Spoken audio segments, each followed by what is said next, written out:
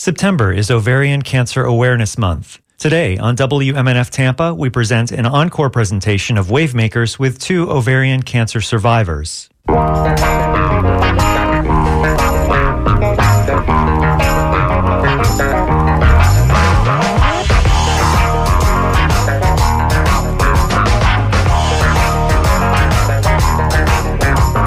morning and welcome to WaveMakers with Janet and Tom, a weekly conversation with people making a difference in the Tampa Bay region. I'm Janet. And I'm Tom.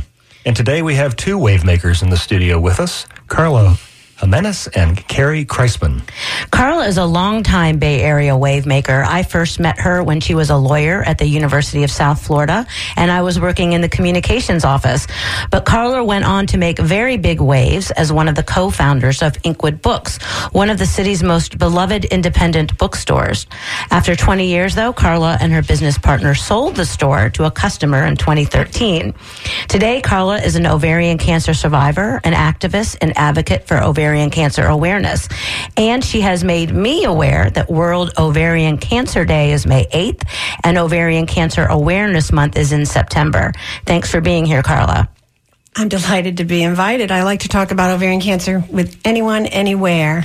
Well, we're glad to have you here. And normally this is a call-in show, and we take calls and emails, but we're not doing that today. This is pre-recorded.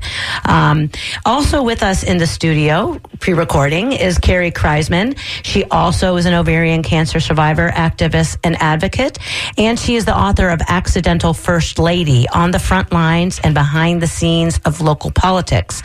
It's her account of her journey alongside her husband, Rick Kriseman, who made a successful run for St. Petersburg City Council in 2013, leading to more than 20 years in politics, including 2 terms as a state representative and 2 as mayor of St. Petersburg. Welcome, Kerry. Thank you for having me. So let's start with the very basics. Why is it important to talk about ovarian cancer? Tom, it is important to talk about ovarian cancer because 1 in 78 persons are born with ovaries. They will develop ovarian cancer in their lifetime. That's 1 in 78 women with ovaries. It is the deadliest of all gynecologic cancers and the 5th leading cause of cancer deaths among individuals born with ovaries. In addition, it is the 11th most common cancer in persons born with ovaries. Over 200,000 individuals in the United States are living with ovarian cancer. In 2022, almost 20,000 women in America will be diagnosed with ovarian cancer, and almost 13,000 will die. But why it's really important to talk about it is because the vast majority of patients diagnosed with ovarian cancer are diagnosed in the later stages. That means 85% are diagnosed in stages 3 and 4. And why is that? It is because the symptoms are so vague often. They are explained away by many things that a lot of us, but especially women, deal with. We might feel full. We might, have to go to the bathroom a little more often. And a lot of that is chalked up to age, perimenopause, which is up to 10 years sometimes preceding the onset of menopause. And doctors don't necessarily always see it if a woman even talks to her doctor about it. There's a whole nother conversation that could be had about talking about menopause, because I think if we talked about that more, maybe some of the symptoms that we have explained away, some of us, might come to light. And so, again, they're very vague. They call it the cancer that whispers. Well, because the symptoms are things that you might experience any day. Exactly. Like bloating or getting full quickly, or, you might have some pain. You might have some, but you could explain it away as, that you pulled something, right, or that you overdid it, or anything but cancer, right? And there's no diagnostic test that would show that you have it. Like, for example, for men, I guess that would be similar would be prostate cancer. Exactly. You could have prostate cancer and not know it, but they have a test for it, and they can test you can do a PSA, I guess they can call it, and you can find out whether or not you might have it, and then do a biopsy, and you you can survive, and that early detection is important. So it's difficult with ovarian cancer then. It is, and a pap smear does not detect ovarian cancer. There is a blood test that is a big indicator of ovarian cancer, but not always. It's called the CA-125, and if those levels are elevated, that's a tumor marker test, but that's not you have to beg for the test, basically, and that's even if you know about the test, that something like that exists, because if you have ovarian cancer, those numbers will be elevated. Why are they not routine the way a PSA is? Do we know? I mean, or mammograms, or well, go ahead, Carla. Carla's raising her hand. You may speak. I raise my hand all the time at home. It doesn't get me my time.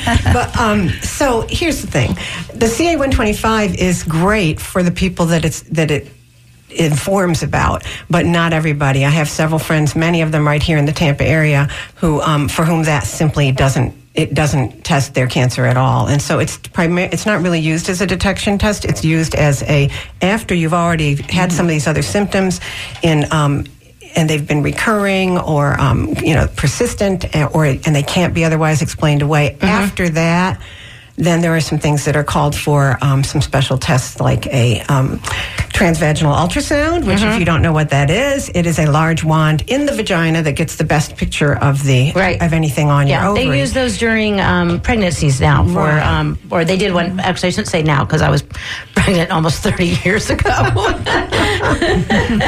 They did it then. And then at that point, if there is something suspicious looking, then the CA-125 would definitely be advisable. And then for me, for example, with mine, the CA-125 is a very good predictor of how I'm doing and has been from the beginning. So what you're saying, though, is that the detection is so difficult, but that by the time it's detected, people usually have tumors. Mm-hmm. That's when they find it, which is why I think Carla's mentioned before that there is actually potentially, even just when you go to get your pap smear, not a pap smear, but a pelvic exam might show the presence of a tumor before you would be experiencing it physically? Yeah, even just a bimanual pelvic exam where there's one digit of a finger or thumb into the rectum and the other one into the vagina with pinching.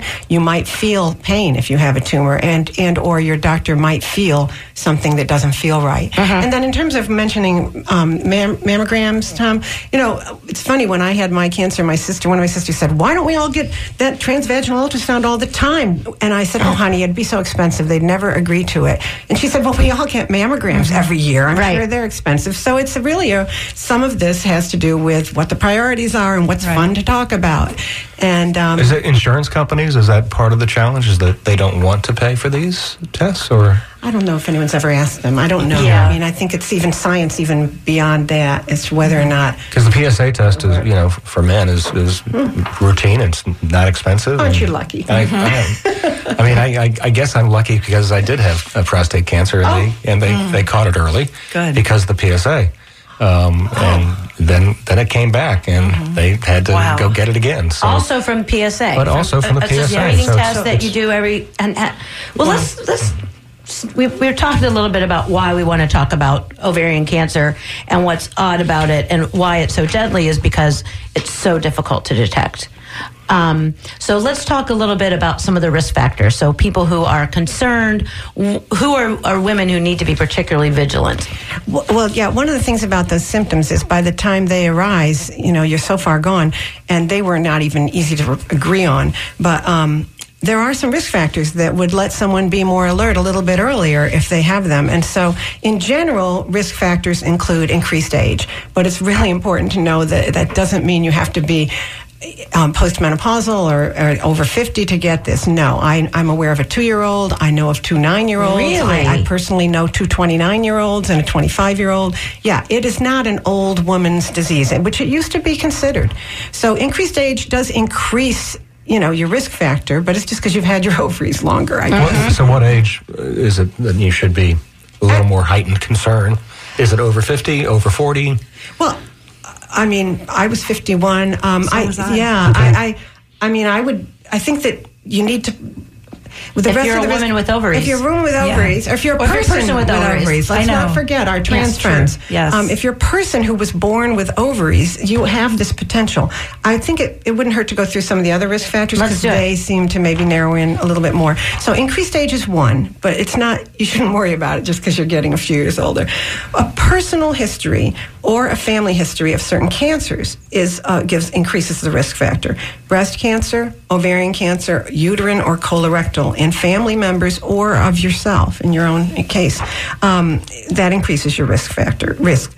Certain genetic mutations that are, some of them are related to those cancers, what we call BRCA1 and 2, BRCA1 and BRCA2 are genetic mutations that give you almost a 90% chance of having breast cancer, but they also have about a 65 to 70% chance of having ovarian cancer. So how do you know if you have that genetic marker? Well, you'd have to have genetic testing to know for sure. But if your family history includes breast cancer and or ovarian cancer, you might want to have that. And I actually just recently was asked to participate in a video campaign through the CDC to encourage family members who have any breast or ovarian cancer in their family to have a conversation about genetic testing. Does insurance pay for it? No. How much is it? Is it expensive? It's expensive. What's it involved? A blood test or?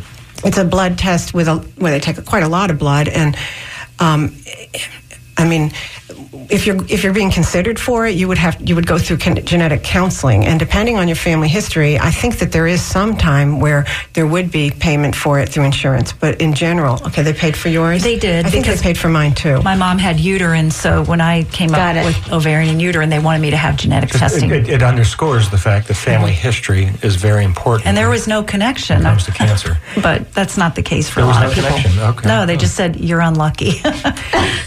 It is. Isn't anyone who has cancer, but when you do the genetic counseling, before you decide yes or no to the genetic testing, they ask you for your family history of everybody back a couple of generations and every cousin and everything. And so it costs more if you want to be tested for everything you might have the mutations for. In my case, it was 7 different cancers with my family, and they tested for 25 mutations 10 years ago, and then they tested again this year, and now they've found 35 potential new mutations. And so far I'm clean, but it's, they kind of test for everything, because now there's a suggestion that pancreatic cancer may be related to some rare ovarian cancers, including mine. So another one of those scary cancers. Hard to detect. We don't want to talk about. But let's go back to this. Some of the risk factors. Right. So the BRCA1 and 2, and also something called Lynch syndrome, which I don't know much about, other than it's another genetic mutation. I was tested for that. Okay, you were. Mm-hmm. And then Ashkenazi Jewish descent. Ashkenazi Jews have more BRCA1 and 2. It's pretty much the BRCA1 and 2, but it's in that population that it's much higher. And then this is my favorite one. More menstrual cycles. Okay, that means you didn't take a baby to term, you did not breastfeed, and you took the birth control pill for a long time. So that's a lot of the population right there. It doesn't really help you to know that, I don't think. So let's talk about that one a little bit. So basically, meaning if you've never carried a child, or if you've never been pregnant. Right? So if you've never been pregnant, that makes you at risk? Well, because you're having fewer periods, right? Mm-hmm. Well, it depends how long you're pregnant. If you're pregnant for 12 weeks, you don't have that many fewer menstrual cycles. But so that's part of it. But the more menstrual cycles you have, the more chance you have of having ovarian cancer. Okay. And then obesity, which honestly I think is pretty much listed for a lot of cancers. I don't really know how or why, but they do list that as a risk factor. And then endometriosis, which is a very specific thing. But that, again, a personal or family history of endometriosis increases this risk. So endometriosis is a risk factor for ovarian cancer. Yes, which is interesting because it's fairly common. Very common. I'm not sure it gets that much attention. No. I never knew about it till my doctor suggested it to me. I'd never heard of anyone with endometriosis having cancer. Well, then we're going to take a little side trip for just a second. Because let's talk about endometriosis. Yeah, and just talk about why. Tom's like, this is a great show. Don't worry, I'm going to mention your unit soon. So there's a woman named Rachel Gross who has just published a book with Norton Company called Vagina Obscura. How cool is that? I like the name. I love the name. And we're not really here to talk about vaginas, other than to, as an aside, mention that the gynecologist who I heard say on TV recently that multiple sexual partners or an unclean vaginal canal, it can increase your risk factor for ovarian cancer, was wrong, was making it up, and that's not true. So feel free. Was this a man on Fox News? I don't think I really want to go there. No, it wasn't, unfortunately. I would have expected it there. But anyway, let's move on about this great book, Vagina Obscura, which I am waiting to get, but it hasn't come in yet where I'm waiting. So Gross, what she does is she does a Herculean task, according to New York Times, exploring female anatomy from a medical, social, and historical perspective. I just want to touch on a couple things that are very relevant. Talking about endometrius, even more. Darwin's journal entry declared that a woman's purpose was to be a nice, soft wife and to be beloved and played with. So, okay. Freud said he didn't know much about womankind, what he called that, open quotes, little creature without a penis, close quotes. Wow. Freud said that? Yes, which they say influenced gynecology through the 20th century and even today. So about endometriosis a little bit more. No, I can't help but mention this. I really can't. Do it. The word hysteria, many of us know, comes from I can't remember whether it was Roman or who it was, but anyway, it was suggested by Freud. I love Freud. He suggested that higher education and careers might siphon blood from the uteruses to the brains of women, and even as late as 1980s, medical textbooks called endometriosis the career woman's disease. The career woman's disease. Don't work, ladies. And you'll get a disease. And yet, there were so many of us who were career women, and yet, it wasn't until 1993 that a federal mandate required that women and minorities be included in clinical trials, and only in 2014 did the National Institutes of Health start a branch of study of vulvas, vaginas, ovaries, and uteruses. And not until 2009 did somebody open the first and only lab talking about endometriosis, and it was MIT. Wow. Which is, I still don't get it. Well, you know what? It's great. It's a little bit of a sidetrack, but on the other hand, I think it's right on topic because we're talking about women's health, and that shows really how far we've come in terms of women's health, and yet we still obviously have a really long way to go because you're still fighting for funding for ovarian cancer research. If you want to talk about that, and also where is that research being done? Because that's kind of an interesting story. Do either of you want to talk about that? I can start there. Do that. Okay. So we're both involved with this fabulous, the largest and best and oldest ovarian cancer organization in the world, Ovarian Cancer Research Alliance, okrahope.org. If you want to check them out, you'll learn everything you wanted to know. Okra, not the vegetable, not OKRA, but okra, C for cancer, OKRAHOPE.org. And so one of the many programs we're involved in together with Okra is this Advocate Leaders Program, where twice a year we go to Capitol Hill and meet with staffers or actual congressmen and senators to talk about the appropriations for.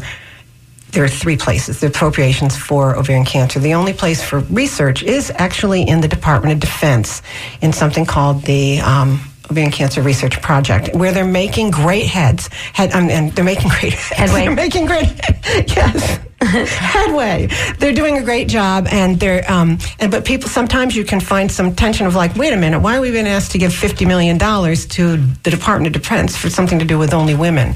Well, number one, there's a lot of women in the Department of Defense now, and in all the different service branches. Number two, ovarian cancer affects entire families. It's not, you don't do this in a vacuum. Your children are affected, your parents are affected, your husbands and wives, and your workplace is affected. Everybody's affected by a disease that only people who had ovaries get. And it was started in the Department of Defense kind of as a nice way to honor a particular senator, a female senator who was head of the Department of Defense. She was from Colorado. Her first name was Pat. I met her and loved her, and I don't remember her last name. But anyway, it landed there, and it stayed there. And although some people really argue about it and say it's in the wrong place. They're making enough progress that others are ready to say, yes, let's give them the money. We have, through the advocacy work of the OCRA and some other organizations as well, of course, we have been able to slowly increase the budget there from about $15 million all the way up to $45 million in the last omnibus bill, but that's still not final. And now we're asking for 50.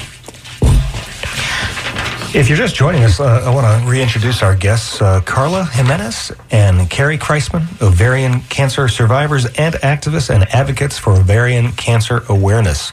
World Ovarian Cancer Day is May 8th, and Ovarian Cancer Awareness Month is September.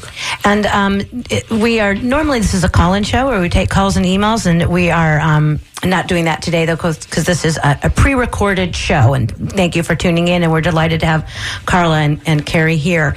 So, you know, one of the things that I understand that you guys are doing is working with the College of Nursing at USF, and we could talk a little bit more in detail about that later, but one of the values of it, I understand, is you all telling your personal stories.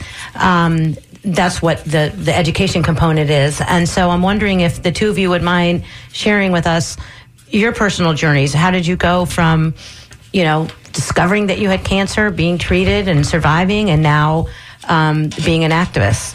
So do you want to start, Kerry? Sure, I'd be happy to. September 2019, Labor Day weekend, I was busy around the house, in the backyard, trimming palm trees. And later that evening, sat down to watch television and noticed that my stomach was a little bloated. You know, I had this favorite pair of shorts that I always wore. And so when you have that favorite piece of clothing, you know exactly how it's supposed to fit, right? Mm-hmm. So I'm sitting there and I'm like, these are a little tight. And we were pup sitting a boisterous yellow Labrador at the time as well. And she had like walked across my stomach at some point on the couch. And I thought, oh, it must be her. She walked across, or I was hauling the palm fronds away and I pulled something. So I just kind of paid attention to it and didn't think too much of it, or tried not to. And so a few weeks went on, and I noticed a little more bloating. You know, I had my first colonoscopy coming up. I was 51, and I hadn't done it when I was 50, but I was doing it when I was 51. And so I did go see my doctor, just a primary care, about 7 days after I first noticed this bloating. And he kind of, you know, asked my symptoms and all that, you know, and nothing alerted him. He checked like for kidney stones, things like that, and didn't seem to suspect that. So he said, let's just see what the colonoscopy turns up. So I had the colonoscopy on September 12th, and everything checked out fine, thankfully. I walked away with the 10-year plan, and I was very relieved. That's a good one. And a piece of paper that said you have diverticulosis, not even itis, just osis, and maybe you need to, you know, add some more fiber to your diet. So I thought, great, this is going to do the trick. And meanwhile, I was still feeling bloated, and we were preparing for a trip that we really were looking forward to. It was to go out to Pebble Beach in California. Our son had won a spot. He was one of 78 junior golfers to be able to play out at Pebble as part of the First Tee programs. And so, you know, everybody was coming. There were going to be 10 family members. 4 of them lived in Carmel. And so we were just really looking forward to this trip, and I didn't want anything to derail it. And so in hindsight, I was ignoring a lot of things. I was, Dr. Google was my friend, and I don't recommend anyone to befriend Dr. Google, because you can explain away all your symptoms if you want. Oh, that's funny, because I tend to doom Google.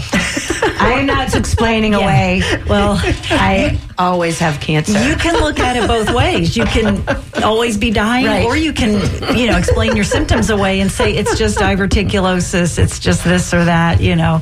So anyway, I started to develop fevers late in the day, like around dinner time, and they were alleviated with Tylenol, but then they would come back, and I would notice that before getting dinner ready, I was tired, and I'd have to sit for like an hour. I'm like, that never happens. So again, I ignored everything, and I'm trying to fill my suitcase with the appropriate clothes for the golf course. And as I go to the mall and buy one more pair of pants, I had to go up a size, and I explained that away and said, "Oh, it's just that this brand fits small. That's why I needed a bigger size." So we get on the plane, we arrive in California, and the first day we're on the golf course with our son, and I've walked many 18-hole golf courses here in the 90 degrees and higher with no problem when my son's been playing tournaments. And we're out there in California, the weather's beautiful and so forth, and I could barely make it 8 holes. I felt terrible. So we left, my husband and I left, and our son continued his practice, and we went to have lunch. And I think by then was one of the first symptoms of feeling full. I'll let you know, in these preceding 3 weeks, I never felt full. I never had the increase in urination, just the bloating and then the fevers. And so, not that that's a predictor of ovarian cancer, but you'll find out later why I had the fevers. So, we go have lunch. I made myself eat the tuna sandwich and salad, and we get to the hotel room, and within an hour I was hovered over a toilet vomiting. And I'm not the kind of person that gets sick. I hadn't vomited in 10 years, so I'm just not like that. And then Did you figure it was the tuna fish then?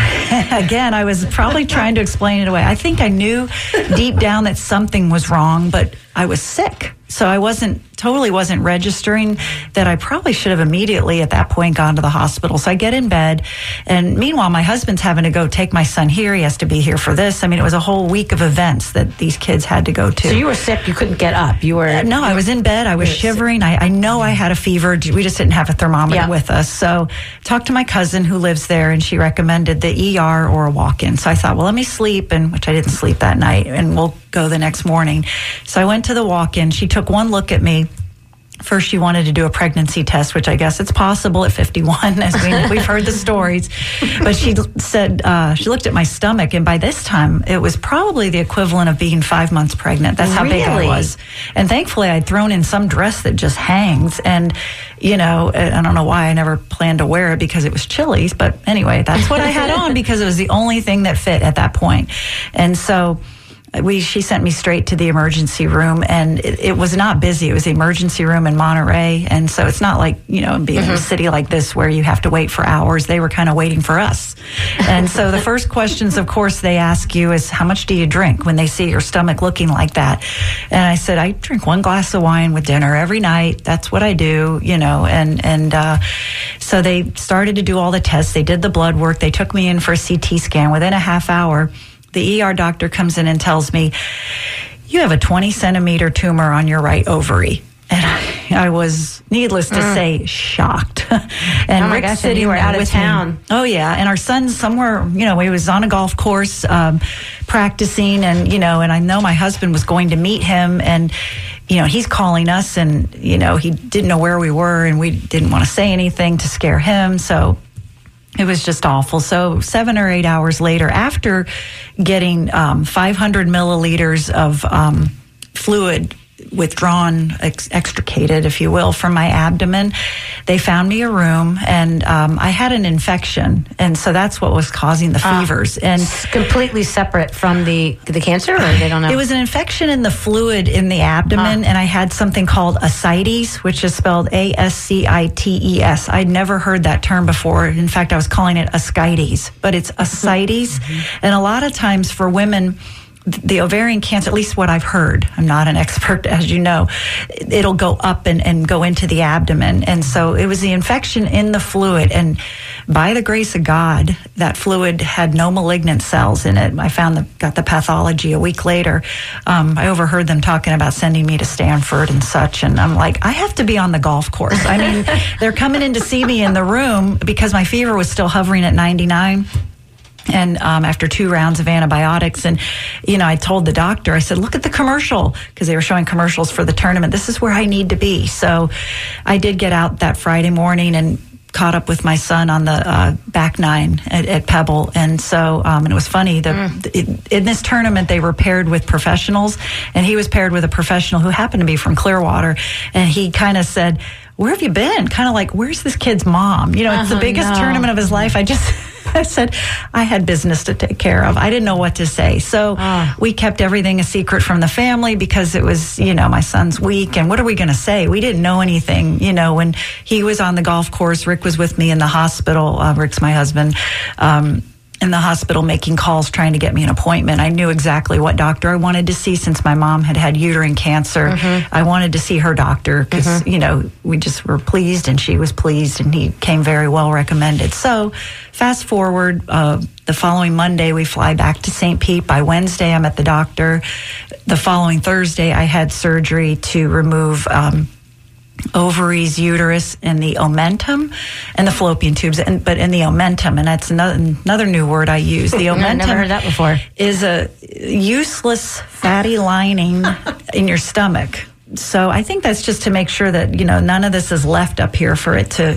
It hadn't spread up there, and so that was removed as well. And did they do a biopsy when you were in California? No. Because you had a tumor, but not necessarily. They just knew you needed to get the tumor out. Yeah. They were, and it was the ER. I mean, I was after a while in the hospital, but the focus there was, get this infection under control so you can get out of the hospital and then, follow up with your doctor when you get home. So that was, that would have required a surgery, I guess, But they did, obviously, they removed it and it was cancerous. Yes, and he got everything. It was stage 2 ovarian and uterine cancer. And I feel like I was minutes, days, whatever, away from it being a higher stage. Right, just because in some ways you were very lucky. All the fluid, and that infection, and nobody after the fact cared about the infection or what that was from or whatever. The doctors are just there to get it out and then move on and treat. And so I was grateful for the infection. I went on to have a gracefully and gratefully, whatever the best word is, an easy recovery. I was so lucky, which is another reason why Carla and I advocate, and I know it's why I advocate. I had access to what I feel was the best doctor for me, and if it wasn't him, it could have been Moffitt, just as easily, but I had access to health care close to home. I have great insurance.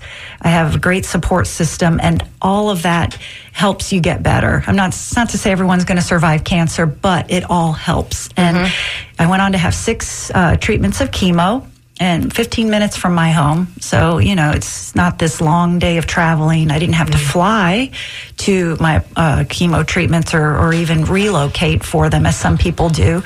And then I followed up with 28 days of radiation. So I completed my treatment May 26th, 2020, and so of everything. Okay. And so yes. So you're coming up almost on your 2-year anniversary. Yeah. Yes. And so I said that if I'm lucky enough to survive this, because I'll back up a little bit, and it's another reason why Carla and I, when we can, we try to talk to medical providers. The doctor. They sent the hospital gynecologist in to see me while they were extracting the fluid. So I'm laying on this side and the doctor's on this side. She comes up to me and is, asking all the questions. How many kids do you have? And what about how much birth control? All the questions, some of the things we just talked about. And I said, what do you think? I said, the tumor's so big. And she said, yeah, it's probably stage 4. I said, well, what does that mean? She goes, maybe 7 or 8 months. And so I went in. I can't believe she said that. Terrible. I went into surgery thinking, I just hope it's treatable. And then I come out to hear stage 2. I'm like, yes. I mean, you hate to be excited about stage 2 cancer, but Tom and Carla, we've been there. Yeah. And as a caregiver, you've been there. Well, you described by centimeter how big it was, but how big was it compared to, an apple, an orange? I mean, what? I wrote about this, and I'm trying to remember golf ball. Golf ball size, okay. Yeah, I feel like that's bigger, though. It ended up being like 17.9, then 10.8 for the other tumor, and 6.9 for another one. So that's to say a CT scan won't even show everything. I had 3 tumors. It only showed the biggest one. The half this size of a bowling pin. I think so it's actually a little bigger. You could see it. At that point, you could kind of, once you accept something and someone tells you have something, then you start to, now I see. Right. In that week between seeing the doctor and surgery, so the clarity. What was the whole period of time from when your shorts didn't fit to you ended up with your diagnosis?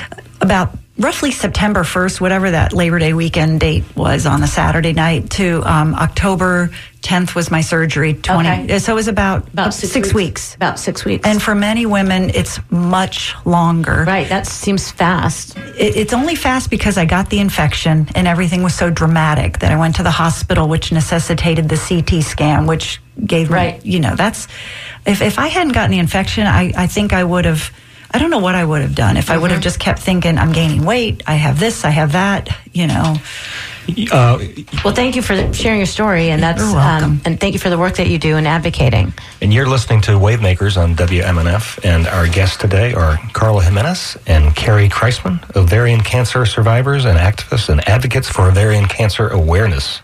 World Ovarian Cancer Day is May 8th, and Ovarian Cancer Awareness Month is September. We are not taking calls today. We are pre-recording this. We normally take calls and emails and text messages, but we're not doing that today. If you have a WaveMaker you think we should interview, please email us at dj@wmnf.org. So go ahead, Carla. Hi. Tell us your story. Yes. I am going to. Kerry, it's great because Kerry and I have very different stories, and yet we're both here because, frankly, as I say on the Hill in Washington, we are speaking for women who are dead. I mean, there's no really other way to put it. So I'm going to let you hear my story as quickly as I can do it. Imagine you're looking at a calendar of a week. And on Thursday and Friday, I was at a great resort out in Arizona while my husband was working really hard. I was sleeping late and going and eating a bunch of raspberries and strawberries off the breakfast buffet, eating all the Mexican food I could handle, including a bunch of corn-based things, right? Having a great time. That's Friday. Saturday night, we go out to a fantastic dinner at a restaurant I picked out because it sounded so great.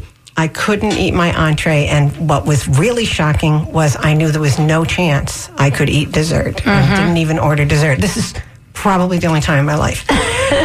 So I guess that fits under bloating. But for me, I didn't feel bloated. I just felt full and doggone it, couldn't eat anymore. And so Sunday we go home to our own home. Now before this was the third week out of 4 that I had been out of town and away from my home on business or pleasure. And I often would get, like a lot of people, constipated when you're not in your own home and eating your own food. But I was not constipated, and I knew that. I mean, I had sort of some suggestion of like, oh, I was full a little, but everything was working, so I didn't give it 2 thoughts.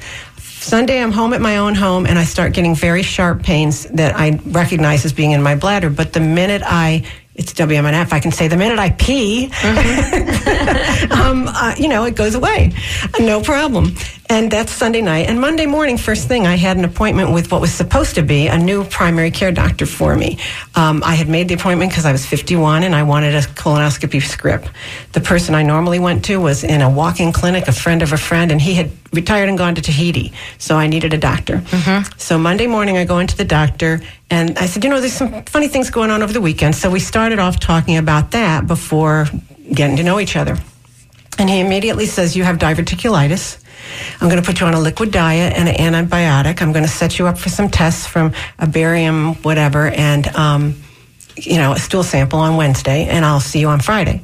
So I go home thinking I've got diverticulitis and I'm on a liquid diet.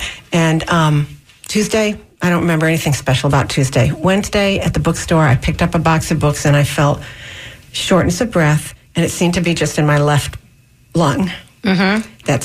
But I didn't lose any sleep over it. On Thursday morning, it happened again, and it seemed more severe. I used my inhaler, but it didn't seem like it had any relevance to it. And it turned out it didn't, because I called my asthma doctor I hadn't seen in 2 years because I was so well controlled. And he said, I want you to come in right now. And I went in. And the first thing, I go through the door, and he said, I just want you to know right away there's no such thing as asthma in one lung. Let's talk about risk factors for pulmonary embolism, which is a blood clot on your lung, or which can go to your heart or your head, and that can be the end of you.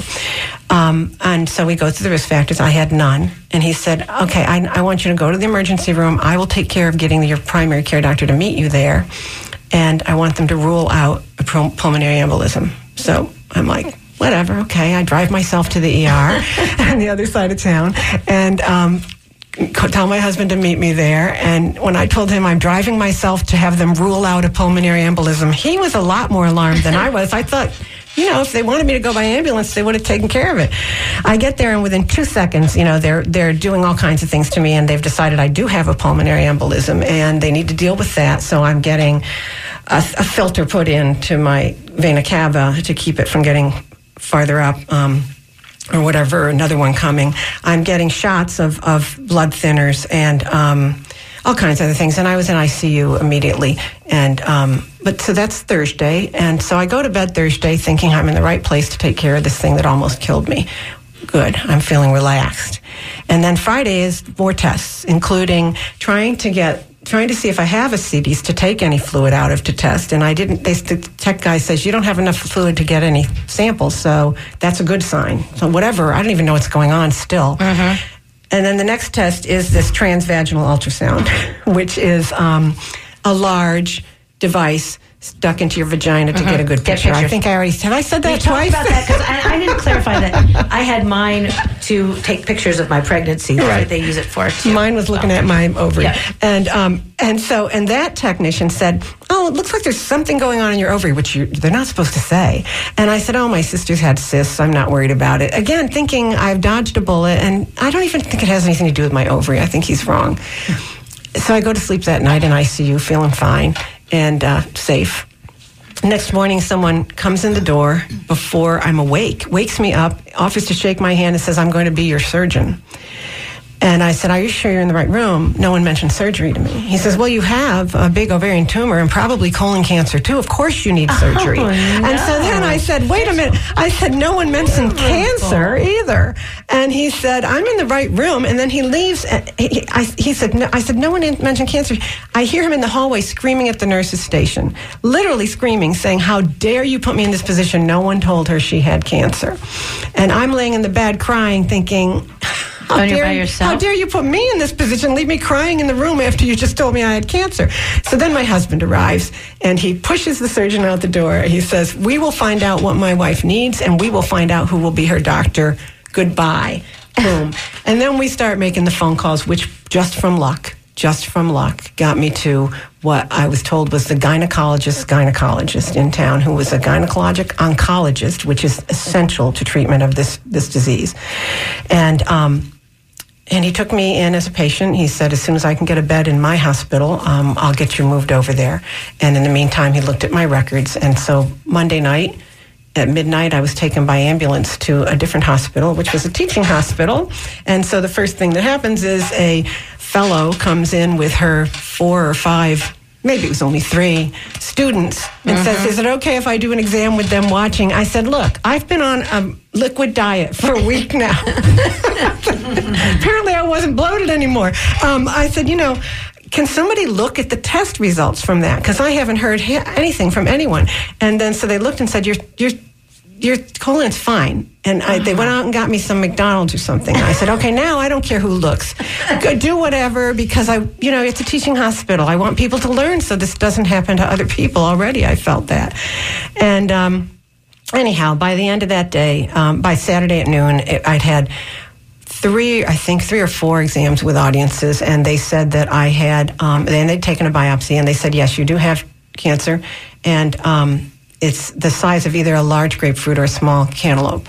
And it's got to come out, but because of my blood clots, I had to have 3 rounds of chemo before I could have my surgery. And then the surgery I had, so this was March 15th or 12th or something, and I had the surgery at the end of May, which would normally be right away, like Kerry's was. So I did the 3 rounds of chemo, followed by the surgery, which now a lot of people get laparoscopy, but no, not me. Back 17 years ago, no, I had a 10-inch scar and a lot, it's a lot to recover from. And then another 5 rounds of chemo. And I did have a rare kind where, because I was diagnosed at stage 3C, I had a 10% chance of being alive in 5 years. And I've been now 17 years with no evidence of disease. It almost makes me cry even to say it. Congratulations. It's amazing. But it's, how did you react when they told you that? That must have been devastating. Well, here's what happened when they told me that. Two things. One, I already had a friend there who'd showed up, a close friend and mentor, and she said, look, I don't know whether you're going to live or die, but I know that you know how to handle this. I know that you know how to ask for help when you need it. I know that you know how to live in today, and I know that you know how to replace fear with faith. And she said, you're going to be fine. I don't know if you're going to live or die, but you will be okay if you remember that.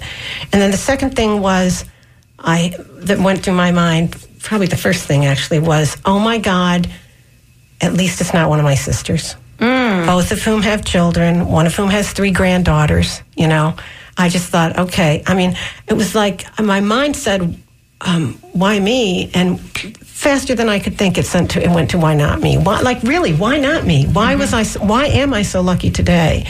And I don't want it to depend on luck. I don't think it should depend on luck and who you know and who was med school roommates with my friend's husband was med school roommates with my doctor, and I had people close to me who were very good friends with gynecologists who all steered me in the same direction. My doctor, I love him to this day, and I think he knows that, and we all do. And I'm just as lucky as I could be. Now, I didn't have any risk factors at all, except not having babies. Or a baby or whatever. I had a lot of menstrual cycles.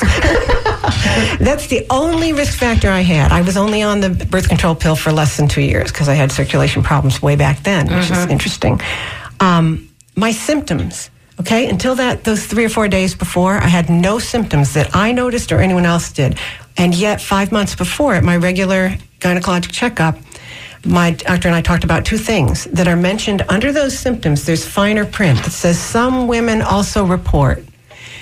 One of those is painful intercourse. One of them is unexplained weight loss. I went to my doctor 5 months before and she got on her scale and she said, oh my God, you've lost 21 pounds since you were here a year ago. And I said, are you kidding? I'm wearing the same clothes. Just 1 week ago, I had gotten a smaller pair of jeans. I said, are you sure? And she said, yeah, whatever you're doing, keep doing it. Oh. I said, I don't think I'm doing anything, but all right. And then I said to her, because I'm so up on all these things, right? And I think I'm so smart. I think I said, to be fair to her, I believe I said something along the lines of, I think I'm losing elasticity and lubrication. What do you recommend? And she recommended an over-the-counter lubricant and sent me on my way. What I should have said, and when I speak to nursing classes and stuff now, I say, what I should have said was, intercourse hurts so much that I'm crying while I'm having sex. Yeah. And so I should have said that. Maybe then she would have given me a transvaginal ultrasound. I don't know. But all I know is that I didn't get any further in the conversation than that with her. Well, just, weight loss and painful sex. Unexplained weight loss, painful sex, and then some other things that are listed in the fine print. But you were also, both of you were told that you had diverticulitis, diverticulosis, because of the bloating and the digestive issues. For me, I think it had to do with I was eating a lot of corn and berries. He did say, based on your diet, you sure you have diabetes? I mean, it was ridiculous. Right. Oh, that's well. So we've talked a lot, but it makes me wonder if the doctor tells you you've got diverticulitis. Maybe you should. Get a second opinion? Oh, yeah. According to Women's Day magazine, the month I was diagnosed is that if you're over 50 and anyone tells you have IBS or diverticulitis, make them rule out ovarian cancer. I read that in a doctor's office after my diagnosis. Wow. The month, March 2005, let's Women's Day for magazine. Our listeners. So if you're over 50 and a doctor tells you have diverticulitis or IBS, go get tested for... Make them rule out. Because you can't actually get tested. Because remember, I went to the ER to rule out a pulmonary embolism. Right. And guess what? I had it. So rule out is a phrase I love to use over and over again. And let's talk about that. What is a call to action? What do you recommend... What do you want to see women do? What do you want to see our listeners do? What do you want to see people with ovaries do, or the people who love them? That would be everybody. That covers everyone. What is your call to action?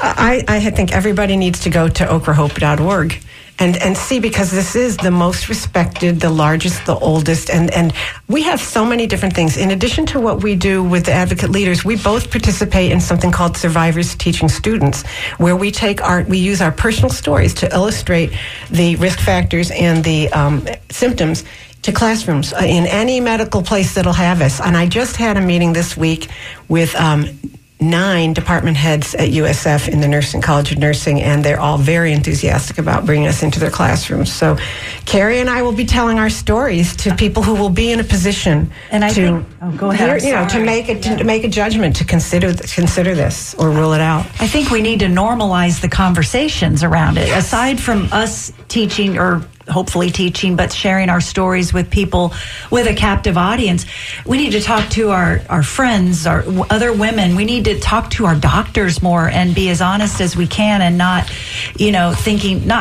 as women, I think we're caretakers. We sometimes put ourselves last, and maybe we don't think of taking care of ourselves all the time. And, we think another day, another time, I don't have time to go to the doctor or something like that. And then it's not a call to action to run to the doctor for every little thing. But if there's something persistent, we all have intuition, and if most of us trusted it, it would probably lead us in the right direction, more than sloughing it off. And, if you just feel like something is not right, and truth be told, you heard my story, I felt like something wasn't right, and I didn't want it to be anything bad, and I didn't want it to derail the trip. I know that sounds selfish, and then I landed in the hospital anyway.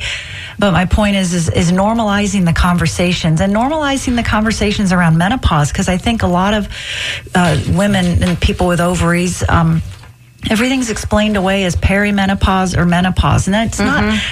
I know maybe all of us in this room and people we know maybe talk about it, but I think overall, as a whole, I don't think people talk about it as much as they should. And normalizing that's a normal phase of a person's life as well, and all that comes with it, and that it's not everything is menopause either. And so you do have to be your own advocate when it comes to first and foremost medical treatment.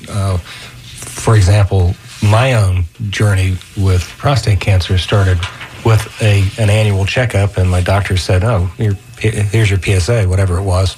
I said, what was the last time? Which was a year before that. It's doubled. Right, so he wasn't even focused in on it. Wow. And so that started a series of tests that led to, the discovery that I had prostate cancer. It was a long time ago. I was fairly young. Right. To get it. Fortunately, they caught it early. So we have just a few minutes left. I want to go back to something that Carla said earlier when you were talking about you feel like everybody deserves the right care. That it's not should be about who you know. And exactly. I think all of us in this room are pretty privileged people. Yes. And so elaborate on that a little bit more. I mean, are minority women or women of color, people with ovaries of color, more at risk, and why is that? Well, I mean, I don't think we really know necessarily how the numbers are different, but I do have some statistics here about the incidence rates, and these go back from 2004 to 2018, so they're not entirely up to date, but they're informative. The highest percentage of people, the highest incidence of ovarian cancer diagnoses is in American Indian and Alaskan Natives, and we don't know why. No one knows why. The next highest, interestingly, is non-Hispanic white, then Hispanic, then Asian and Pacific Islander, and the lowest is non-Hispanic black in terms of the incidence of the diagnosis. And yet, you can't stop there with these figures, right? Because one of the interesting things is if you look at the 5-year survival rate, and again, blacks have a much lower incidence than whites. In fact, over a 5-year period, the survival rate for ovarian cancer in white women went up 15%. At the same time, it went down 3% for black women. And that might be because of care. It could be access to care, other socioeconomic factors. And also, honestly, I learned from doing the video workshop with ovarian and breast cancer folks that speaking about cancer in the black community is apparently really kind of a cultural issue because people blame each other and say, you're just eating too much, or it's your bad diet, or whatever, which is was horrible for me to hear from several black women with a lot of breast cancer in their families. They were saying they couldn't get anyone to even talk about it. Obviously, you can't generalize from that experience that I had, but cultural taboos, and but clearly, to me, access to health care is huge. We don't even have, the whole state of Alaska only had one gynecologic oncologist not that many years ago, maybe 7 or 8 years ago.